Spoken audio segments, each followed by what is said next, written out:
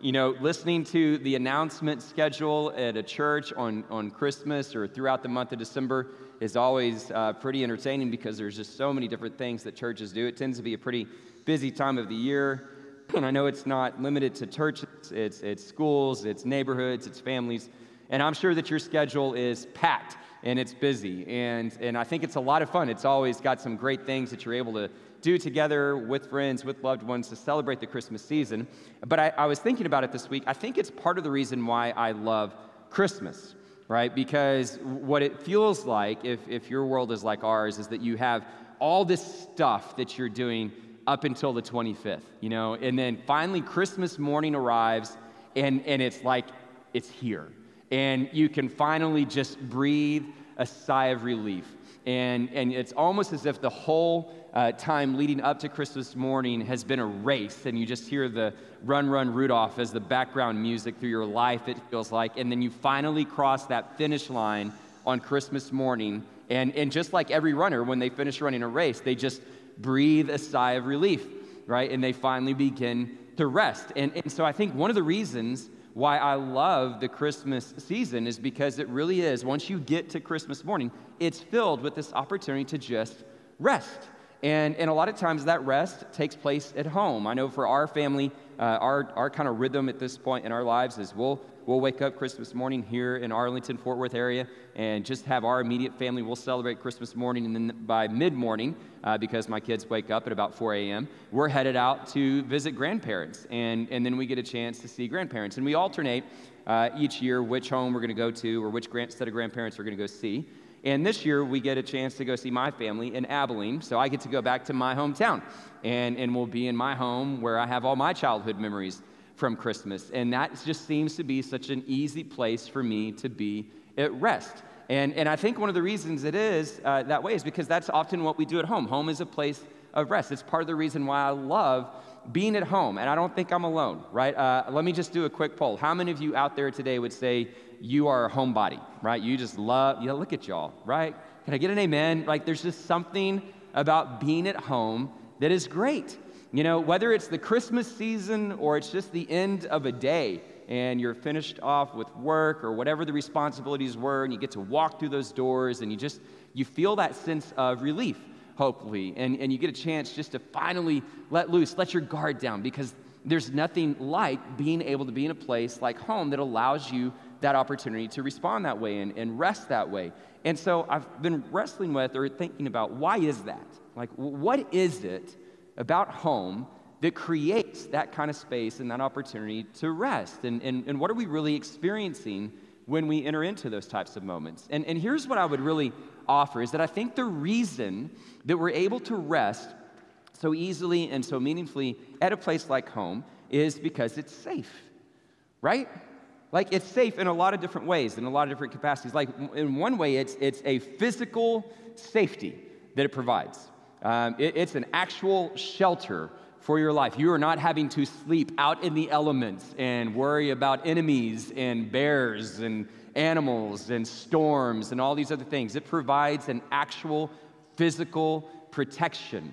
It creates a safe place for you that allows you to rest. But we know it's not just physical safety either, right? There's an emotional safety that comes with being at home, right? Home is supposed to be the place where you get to go and you get to truly let out these emotions that you experience throughout your day, throughout your week.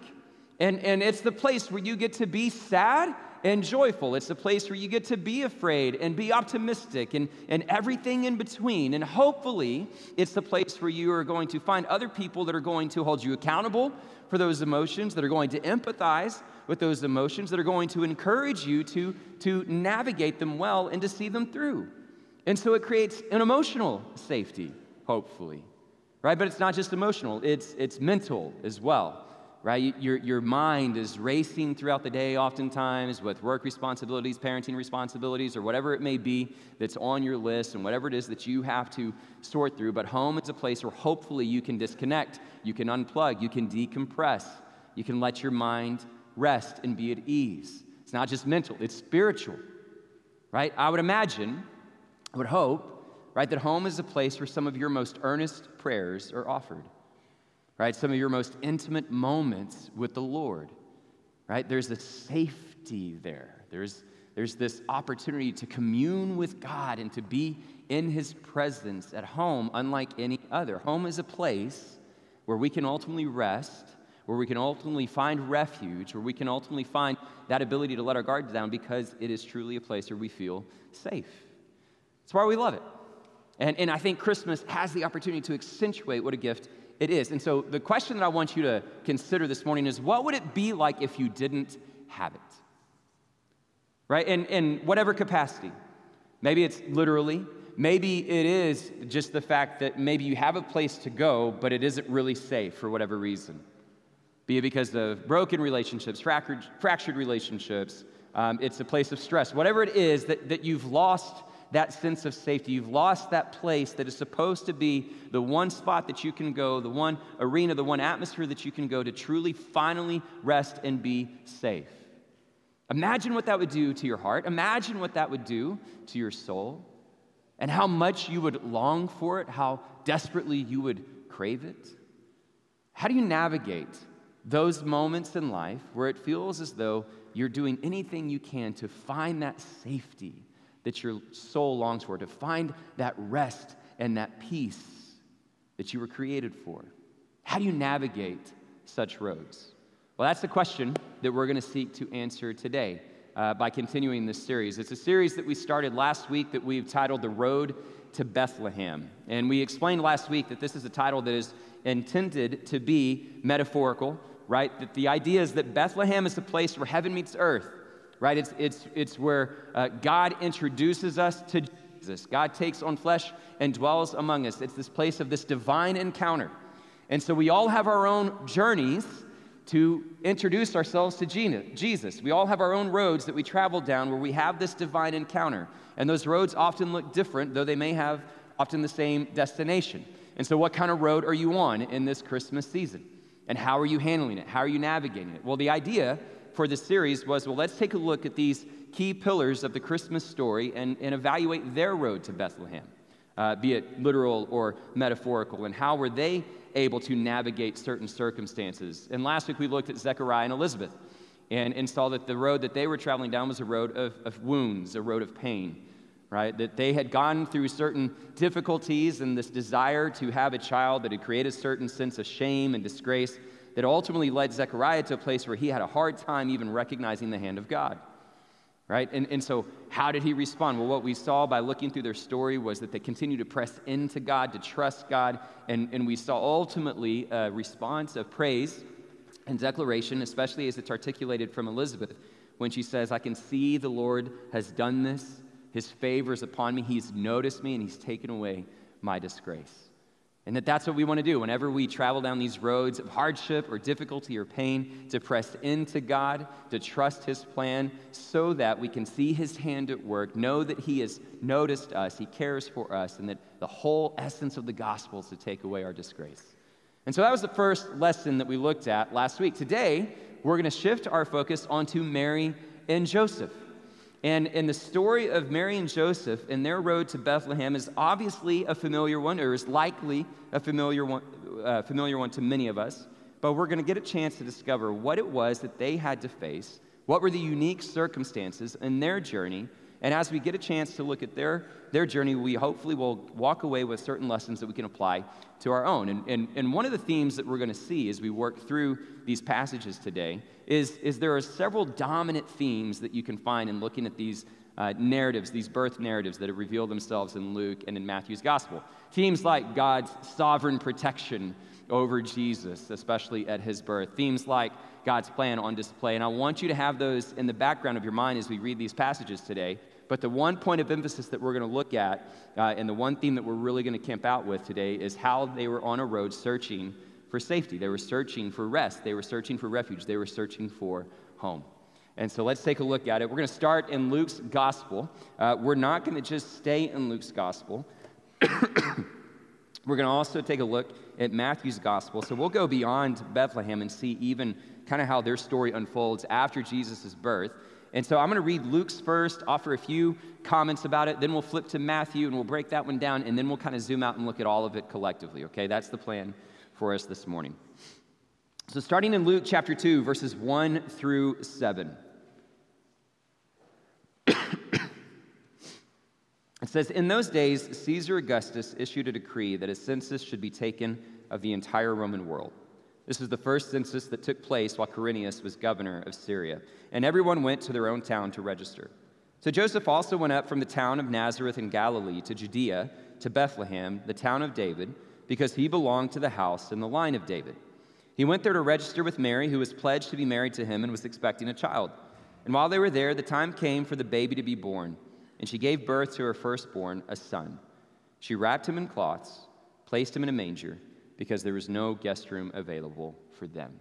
Okay, a couple of things about Luke's gospel first before we get to Matthew's gospel. The catalyst for this journey, right? The thing that initiates their journey to Bethlehem is the census, right? It was the time of Caesar Augustus, and he decreed that a census should be taken throughout the entire Roman world, and people had to go back to their own towns to register. And so that's what prompts Joseph to move and take Mary to Bethlehem, okay? And so it's the census that kind of is the catalyst for their journey. And in verse 4, what we notice is that it says, "Joseph also went up from the town of Nazareth in Galilee to Judea, to Bethlehem, the town of David, because he belonged to the house and the line of David."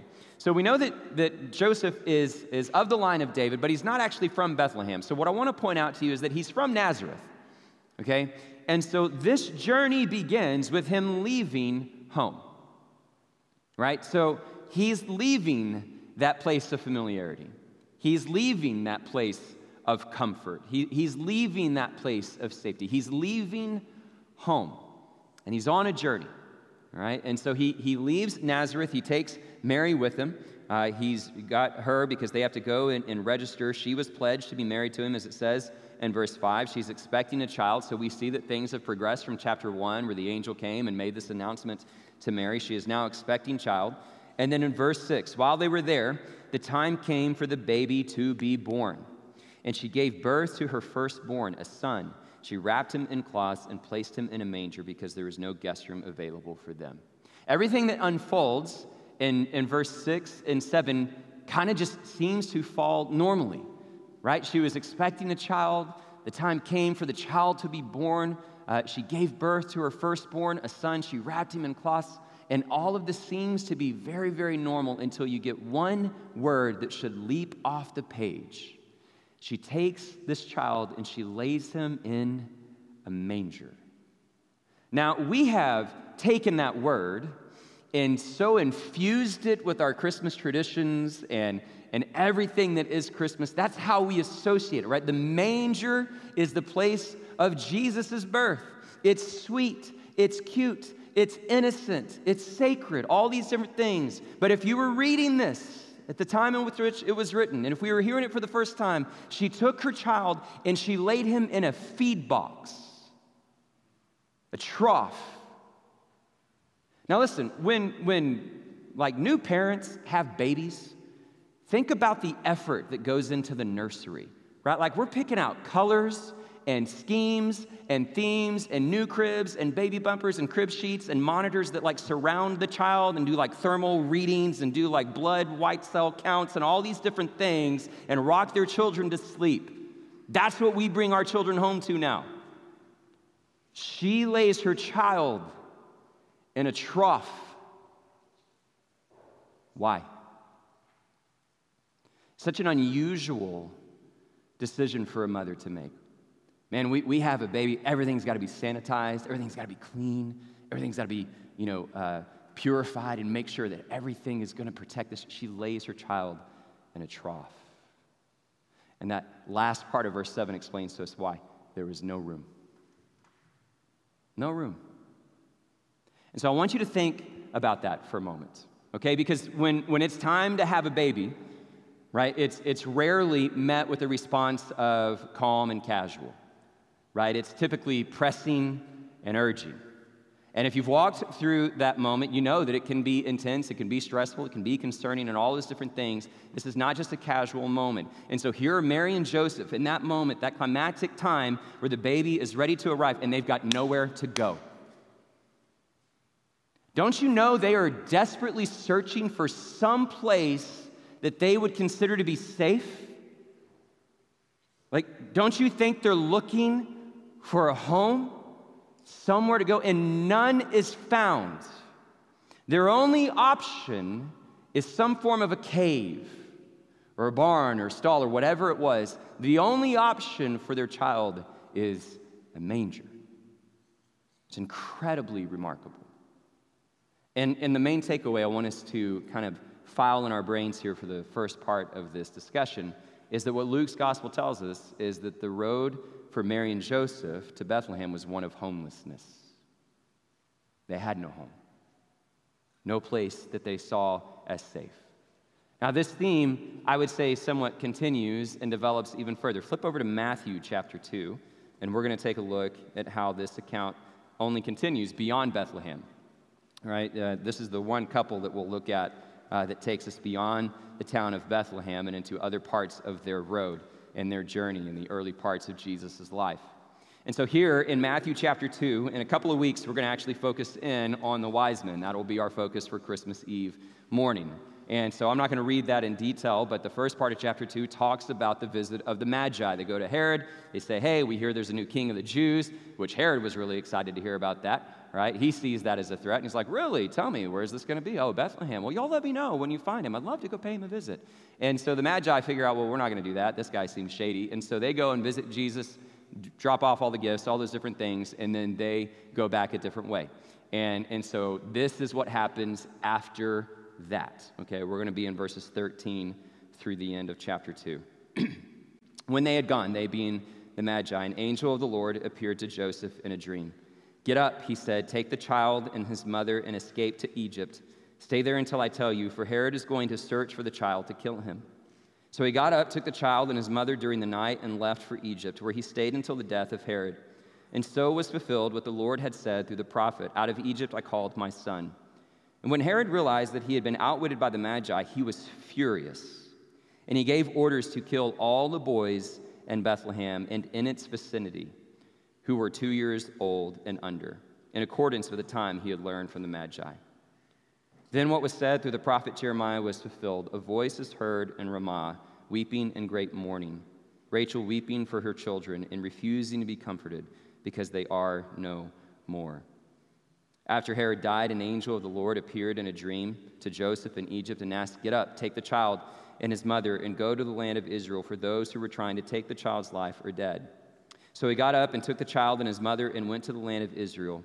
But when he had heard that Archelaus was reigning in Judea in place of his father Herod, he was afraid to go there. Having been warned in a dream, he withdrew to the district of Galilee, and he went and lived in a town called Nazareth. So was fulfilled what was said through the prophets, that he would be called a Nazarene. Okay, I want to break this part up into two different sections. Okay, the first section, verses 13 through 18, show us that Herod is obviously really upset about this situation. And so as the Magi have outwitted King Herod, and we know that he is about to respond with a certain level of fury, an angel appears to Joseph in the middle of the night and says, get up, take the child and his mother, and go to Egypt and flee. And the reason that they need to flee, and what you see revealed a little bit later in verse, I believe it's 16, is that when Herod figures out that he's been outwitted, that he's been tricked, he is so enraged that he offers an edict to kill every child under the age of 2 in Bethlehem and in its vicinity. Let that sink in. Every child under the age of 2 that's a boy. And so now there are some questions about this and the validity of this part of the story, because this edict that Herod offers isn't really documented in any external biblical historical records.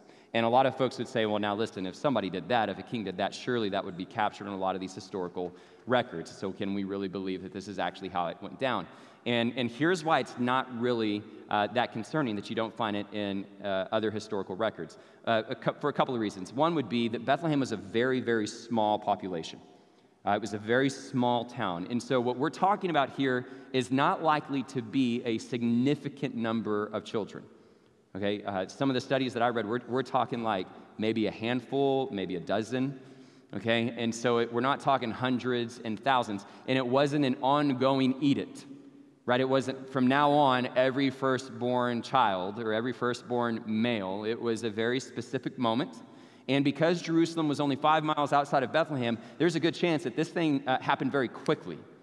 There's a chance he offers the edict and it's carried out that same night. So we're talking like a small, concentrated effort that is gruesome and horrific, but a very small number and potentially happening very quick. And this all happening at a time period where it was filled with a lot of violence and revolts. It's not unreasonable to think that this kind of escaped the notice of some historians or that it didn't elevate itself to the certain surface. Okay, so that's part of the explanation that helps you understand kind of the context of what took place. But similarly, we can still consider the Bible to be a historical source and a reliable historical source for this time period. And when we look at it, we see that this actually fits with Herod's character as he's described in other places, that this is the sort of king that he was. This is how he ruled. And so you have this incredibly gruesome edict and decision to go out and kill these children that were under the age of 2 in this concentrated Bethlehem and its vicinity. And so with that edict being offered, the angel visits Joseph in the middle of the night and says, "Get up, go." And what we can estimate based on how these things progress, okay, because this is not Jesus in the manger. This is not the birth night or birthday of Jesus in which this is taking place. The Magi visit Jesus later. I hate to break that to you, okay? But you go home, fix your nativity sets, okay? Take the wise men, move them further off the shelf, okay? Because they're on their way the night that Jesus is laid in the manger. But either way, when they arrive, we know that Jesus was probably somewhere between the ages of 6 months and 20 months old, okay? So he's in his infancy. He's a newborn. And now Joseph gets this dream in the middle of the night. Hey, wake up your wife, get your newborn, and take the 75-mile hike to Egypt. Now, I don't know if you guys have ever done a road trip with a 6-month-old. It's awesome.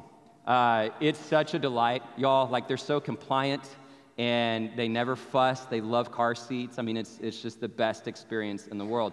But in all honesty, imagine taking your newborn, taking this child, 6 months, 20 months old, or somewhere in between, in the middle of the night, and beginning that trek of 75 miles. Why? Because you're not safe. This isn't a safe place for you. You can't rest here. You can't be protected here. You have no opportunities to survive this environment. You have to flee. Now, there's a part of this that fulfills the Old Testament, right, out of Egypt, and then you see the reference to Jeremiah, so you see that this was in the works. This was part of God's plan. But again, imagine Mary and Joseph. Imagine their feelings. Listen, I know that they probably trusted him and they believed in the angel and all these different things that happened, but now they're having to flee again, and they're desperately longing for anything, any place that can keep them safe. Here's the second point from this story. They didn't just have a road that was one of homelessness. Their road was a road of refugees. That's who they were. They were seeking refuge anywhere that they could find it. And so they ultimately find it in Egypt, and they're told to wait there until Herod dies, right? And so finally Herod dies. We don't know exactly how long that was, but an angel comes and tells Joseph, okay, he's no longer alive. Those who were trying to kill the child are not there. You can go back to the land of Israel.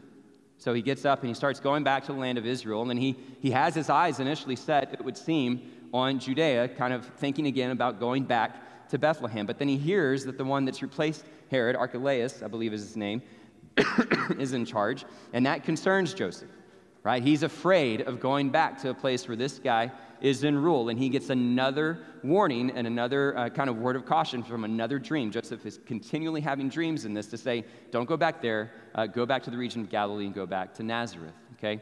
And so this is really interesting because essentially, once again, he looks at a different place, a different destination, says, I don't think we'll be safe there. And so what does he do? He returns home. Nazareth was his home. It's where his journey began. And so he's constantly been looking for a place that could be safe. He finally returns home, but there's the reason this is a point of emphasis in Jesus' birth narrative.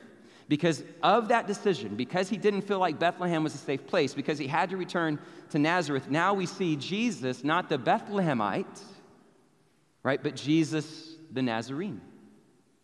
And that's a very different moniker that would be attached to Jesus, and one that I want to make sure that we understand this morning, because Bethlehem was sacred. It was the town of David, the line of David. To be Jesus the Bethlehemite would make sense for the Messiah. Nazarene? That was different.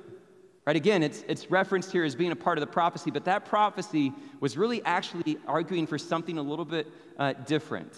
It wasn't just trying to argue for a specific geographical location. Nazareth had a negative reputation. In Acts 24, there is a reference to them referring to the first Christian movement as a Nazarene sect, and that was considered to be a slight, an insult. And to help you kind of see and accentuate that insult, in John 1, I think it's verse 46 maybe, where Philip says, "Can anything good come out of Nazareth?" That's how people viewed Nazareth. So their journey, let's summarize, their road, Mary and Joseph, is a road of homelessness, of refugee, and then ultimately setting in a place in a town that is despised. This is their road. This is their journey. There's a great quote that I think accentuates what is being said here. It says, David's son would emerge from meaning the Messiah, would emerge from humble obscurity and low state. Jesus is King Messiah, Son of God, Son of David, but he was a branch from a royal line hacked down to a stump and reared in surroundings guaranteed to win him scorn. Jesus the Messiah, Matthew is telling us, did not introduce his kingdom with outward show or present himself with the pomp of an earthly monarch, but in accord with prophecy, he came as the despised servant of the Lord. I want us to try to connect to and relate to this journey that Mary and Joseph have been on, this journey of homelessness, refuge, and a town that is despised. And I want us to try to learn from it, right? And I think one of the ways that we can do that is to recognize that these roads that Mary and Joseph had to travel are not ancient situations or ancient problems. They're roads that many people have to travel even today. Maybe some of you have had to go down similar journeys for whatever reason, but whether you have or haven't, we all know that we've been surrounded and are surrounded by people that have. Let's first consider the plight of homelessness to better understand what Mary and Joseph and Jesus had to go through. From a modern perspective, at any given night in Tarrant County, there are around 2,500 people who are looking for a home and a place to stay. Any night, 2,500 people in Tarrant County. Of those 2,500 people, around 1,500 of them are going to find refuge in some sort of an emergency shelter in this area. Right? And let me emphasize the word emergency shelter. Those places are not long-term solutions. They're not designed to be. They're not intended to be. They don't function that way. They're temporary. So about 1,500 get momentary and temporary relief. The other 1,000 have nowhere to go. They are unsheltered each night. And what we know by having a chance to work with, minister to, affiliate with folks that are in such a plight and in such a circumstance is that not having a home has significant impact on you, right? Like it is one of the most innate needs that we have. The National Institute of Health talks about the impact that homelessness has on an individual in the way that it creates additional stress, depression, anxiety, and all these different things because the natural instinct is to have a home. And when it is denied of you, it creates feelings of insecurity and powerlessness. So when you think about the road for Mary and Joseph, understand that what they battled and what they had to navigate was these overwhelming feelings of insecurity and powerlessness. Recognize that even Jesus at his birth was denied the basic shelter that so many people enjoy and the trauma that that can create. Let's talk about the idea of being a refugee. According to the National United Nations High Commissioner of Refugees, UNHCR, there are around 110 million refugees worldwide, or displaced people worldwide is the better way to say it. 110 million, because within that 110 million, you have different categories. Some would be considered refugees, some asylum seekers, some internally displaced. Now, 110 million people, here's the stat that I also wanted to share with you this morning. Of those 110 million, 40%, 43.3 million are children. Right? Like that's their story. Being forced out of their home in the middle of the night for fear of death, for fear of threats, for fear of persecution, whatever it is, they are desperately seeking a place that feels safe, where they can rest. They want home. And I want us to recognize that journey a little bit. This summer, we took our youth trips to New York and to Houston. The high schoolers went up to New York. The junior high and middle schoolers, we went to Houston. And both ministry efforts had the opportunity to work with refugees and displaced people. And so when we were preparing the middle school team in particular for what that ministry looks like and trying to help paint a picture for them to say, hey, here's what you're going to be doing. You're going to be connecting with other kids who have gone through quite a bit. And so when you're playing sports with them or you're doing crafts or we're working in their home and bringing in furniture, whatever it is, we want you to have some understanding of what they've gone through and what it means to be a refugee. And so we showed them this video. And I decided to go ahead and show it to you this morning as well. It's a short clip, and it's a creative way. It just has little second clips to help tell a story through the eyes of a child who's gone through a similar journey of seeking refuge. So let's take a look at this video, and I'll come back up and continue our conversation. Happy birthday to you. Make a wish. Granny. Hello. Have you done your homework? Ada. For a general strike. Ready or not? Here it comes. Violent clashes with British live ammunition against. Deserve to get shot. Have a nice day, Mum.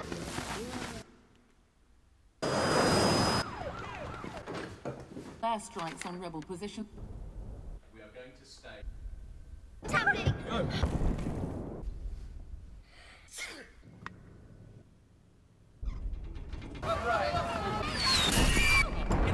Have a fighting in Richmond. Where are we? Rebel forces advance.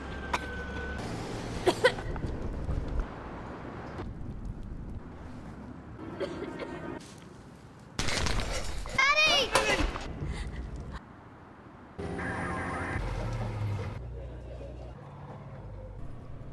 Happy birthday to you. Make a wish, darling.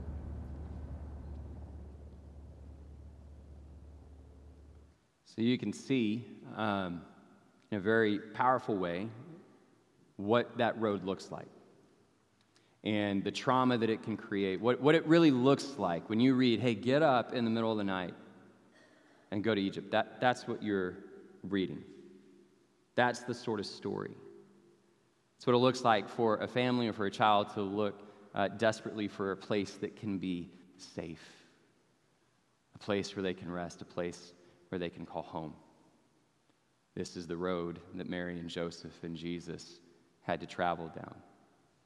And so when it finally subsides, okay, dealing with that trauma, dealing with displacement and homelessness, they land in Nazareth, which, while it probably provides a decent level of comfort because this is Joseph's hometown, this is where he grew up, all these different things, it still creates scorn and this idea of being despised because it's Nazareth. Right? It's the part of town nobody goes to. That's the part of town nobody really wants to be found in. Can anything good come from Nazareth? This is their road. This is their journey. And when we stop and we reflect upon it, I think there's a lot that we can learn. I think there's a lot that is worthy of reflection and evaluation for us this morning. And so I wanted to show a video like that and bring the statistics in here so that we could better connect to what they were doing. We kind of need to de-Christmasize the story because we wrap it up with such tenderness and innocence and sweetness, which is all good, but it was a harrowing journey. It was a difficult journey. Don't you know they were crying out and desperate for safety, for refuge, for rest, for a home. Don't you know there were moments for Mary and or Joseph, though they had the visions, though they had the word of the Lord, they were sitting there going, God, what are you doing with this? Why are we having to run? Why are we having to flee? When do we finally get to rest? That's their road. And so there are a couple of things that I want us to reflect on this morning when considering the road of Mary and Joseph, and that I hope will help us navigate this Christmas season. And the first is for us to really use this as an opportunity to evaluate our own hearts and how we tend to respond to those sorts of situations and those sorts of individuals that find themselves on similar roads. As I said earlier, maybe that's a road you've had to walk down yourself. Maybe it's in your future. Maybe you're walking down it currently, right, where you are literally fighting for a safe place to stay and seeking that refuge. I think for many of us, we probably are afforded the opportunity and the blessing that's not something we're currently facing.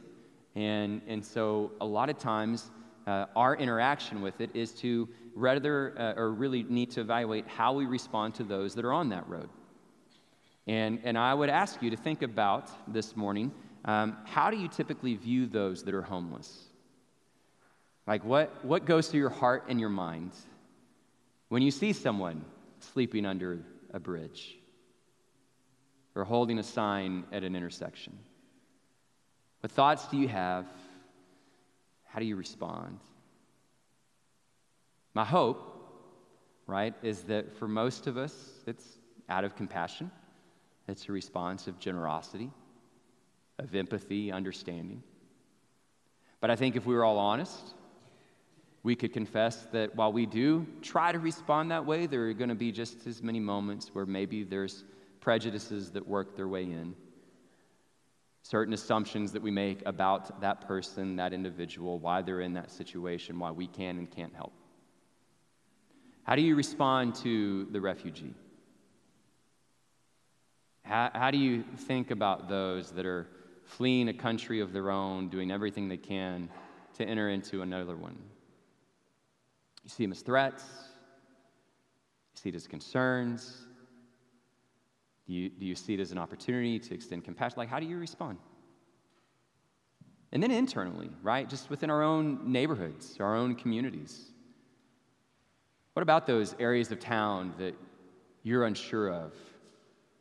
Places that you don't really want to drive through, or all of a sudden you find yourself in those neighborhoods and you're uncomfortable. Have you ever asked yourself why you're uncomfortable? What's it like to not feel safe? Those thoughts that you have. I think it's absolutely worth remembering during the Christmas season that when we evaluate what our heart's response is to those that are on the road of homelessness or refuge or a despised part of town is perhaps an insight and a glimpse to how we would respond to people like Mary and Joseph and Jesus. Which is why Jesus had some very powerful and appropriate words. Right? When the people look at him and they say, "But Lord, when did we see you hungry? When did we see you thirsty? When did we see you in need of all these things?" And he says, "Whenever you did something for one of these brothers and sisters of mine, whatever you did for the least of these, you did for me." That's his road. Those are his origins. So I want to challenge us as a church that is committed to being a light in the darkness, to being those that can champion this gospel, to make sure that when we go through this Christmas season, we are mindful of the least of these. We see those who are on a road desperately searching for safety and refuge and rest, and we find some way, some measurable, tangible way that we can help provide it. Pray for those opportunities. Look for those opportunities. And be used by the Lord to minister to those who are on such a road. Now, that being said, I don't think that's where the lesson stops, right? I think there's more to it. And the lesson for us is to recognize that, yes, some of us have, are, or will be on similar roads, even if we don't expect to be. There's no guarantee that we won't find ourselves in similar situations. But there's still a correlation that we can make with their journey that I think applies to us, right? Because all of us are going to have moments where we're longing for something that keeps us safe. We're longing for that rest. We're longing for that place of refuge. And we're going to have those moments where all those things are stripped from us, challenged. They come up against some form of adversity, and we're going to wrestle with, how do I navigate such a road? Right? That this lesson of Mary and Joseph is not just how do I respond to others, but when I myself find myself desperate and longing and facing that sort of adversity and facing those sorts of trials, how do I make sense of it? And here's what I think we can learn from Mary and Joseph. The main thing that I think we see, if there was one major takeaway, it's that Joseph and Mary consistently demonstrate faithful and courageous obedience. Every single time, the Lord spoke and they obeyed. The Lord said, get up, and they went. The Lord said, settle here, and they did. And don't you know it was difficult? Don't you know it was not easy? Don't you know there were times where they questioned it, they were unsure, but they obeyed? And don't you know it took courage to leave the comforts of home, to embrace a road as being a refugee or one who doesn't have a place to stay, to even give birth to their own child? Don't you know it took tremendous courage? And yet they had faith, they trusted, they believed. And while we don't have a specific testimony from them that fully articulates why, though we do see some beautiful demonstrations of it with Mary's song and other moments along the journey, here's what I would argue would be some of the reasons that allowed them to be faithfully, courageously obedient. I think first and foremost, and this is the lesson for us in our own life, what we can learn from a story like Mary and Joseph is that God's plan is more important than our comfort. Always. God's plan is more important than our comfort. So ask yourself this Christmas season, which one are you following? Which one are you pursuing? His plan or your comfort? Right? He's going to put us down roads that create this discomfort, that displace us, that make us rely upon Him, that are going to sharpen our faith. And so never lose sight of the fact that God's plan is more important than our comfort. Right? And that a lot of times that comfort's going to be disrupted because of the acts of others. People like Herod, people like those that are going to see us and see us as threats or whatever it may be, or the animosity or the unpredictability of life, the tragedy, the trauma that we don't see coming, whatever it is, that comfort's going to be disrupted. And sometimes God's going to ask you to choose. And it's going to take courage to say, yeah, I'm going to forego my comfort for His plan. And the reason that is such an important thing to remember, and what I believe they discovered through this journey, and what we all have a chance to discover, is that when we actually embrace that with faithful, courageous obedience, what we discover is this incredible mystery. It's not just that God's plan is greater and more important than my comfort. God's plan is the source of my comfort. Right? It doesn't matter what happens to me in this life, in this world, and in these circumstances, whether it is good or bad, fortunate or difficult, I only find true comfort when I'm in the midst of His will. He is my shepherd, and He walks with me on the mountain and in the valley. And when I really find that sense of comfort that my soul is longing for, I discover it's not in the things of earth, it's not in the things of men, it's not in the things of riches, it's in the things of Jesus. That's what comforts me. It's the only thing that can comfort me through tragedy and difficulty, no matter what road that I'm on. If we can cling to that and believe that, it allows us to respond with courageous and faithful obedience. So I'll close with this.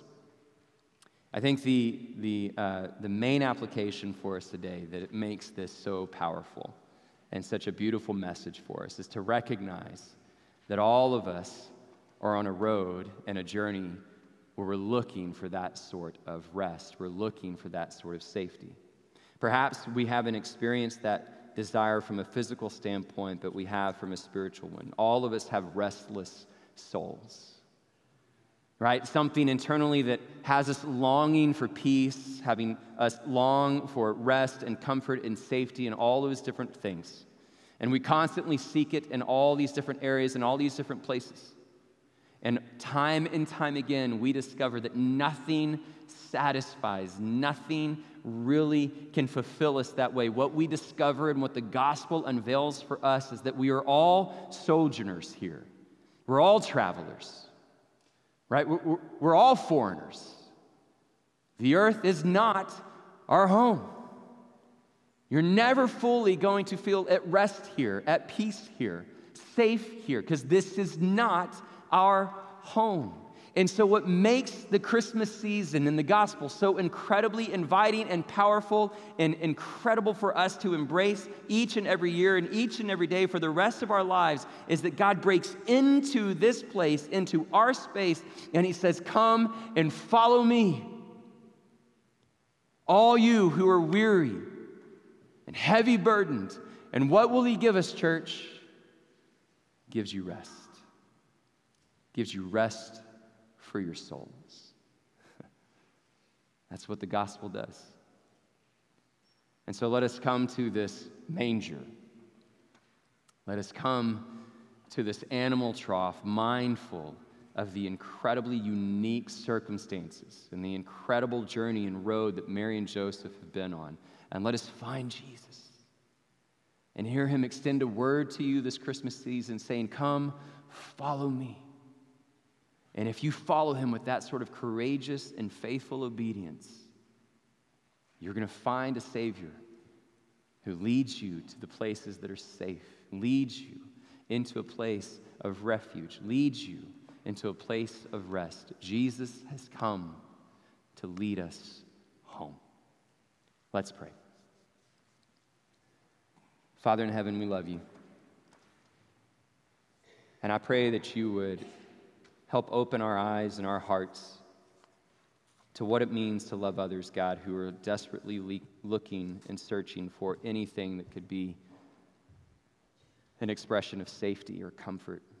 God, for us to see those around us who have experienced similar plights and difficulties that Christ himself experienced, that Mary and Joseph experienced, help us to see them in a way and approach this Christmas season to minister to them, to care for them, to give them the rest and the comfort that they need.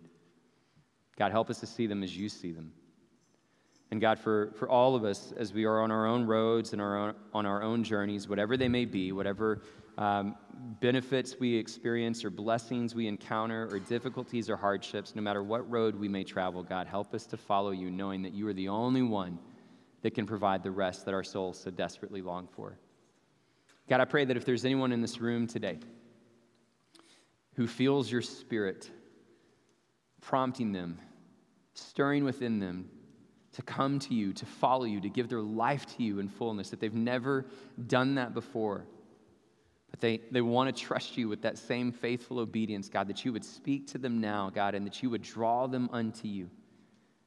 God, lead them to a place where they would confess in their own hearts in this time of prayer that they believe in the one that you have sent, that they believe in the hope of the cross and the resurrection.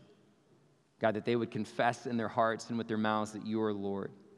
God, and that you would draw them and call them unto yourself, and that you would use all of us to make such a decision each and every day that we can point others to you. God, we love you, and we thank you so deeply for who you are and the way that you lead us, and that you have sent your Son to lead us home. We love you, and we pray all this in Jesus' precious and holy name. Amen and amen.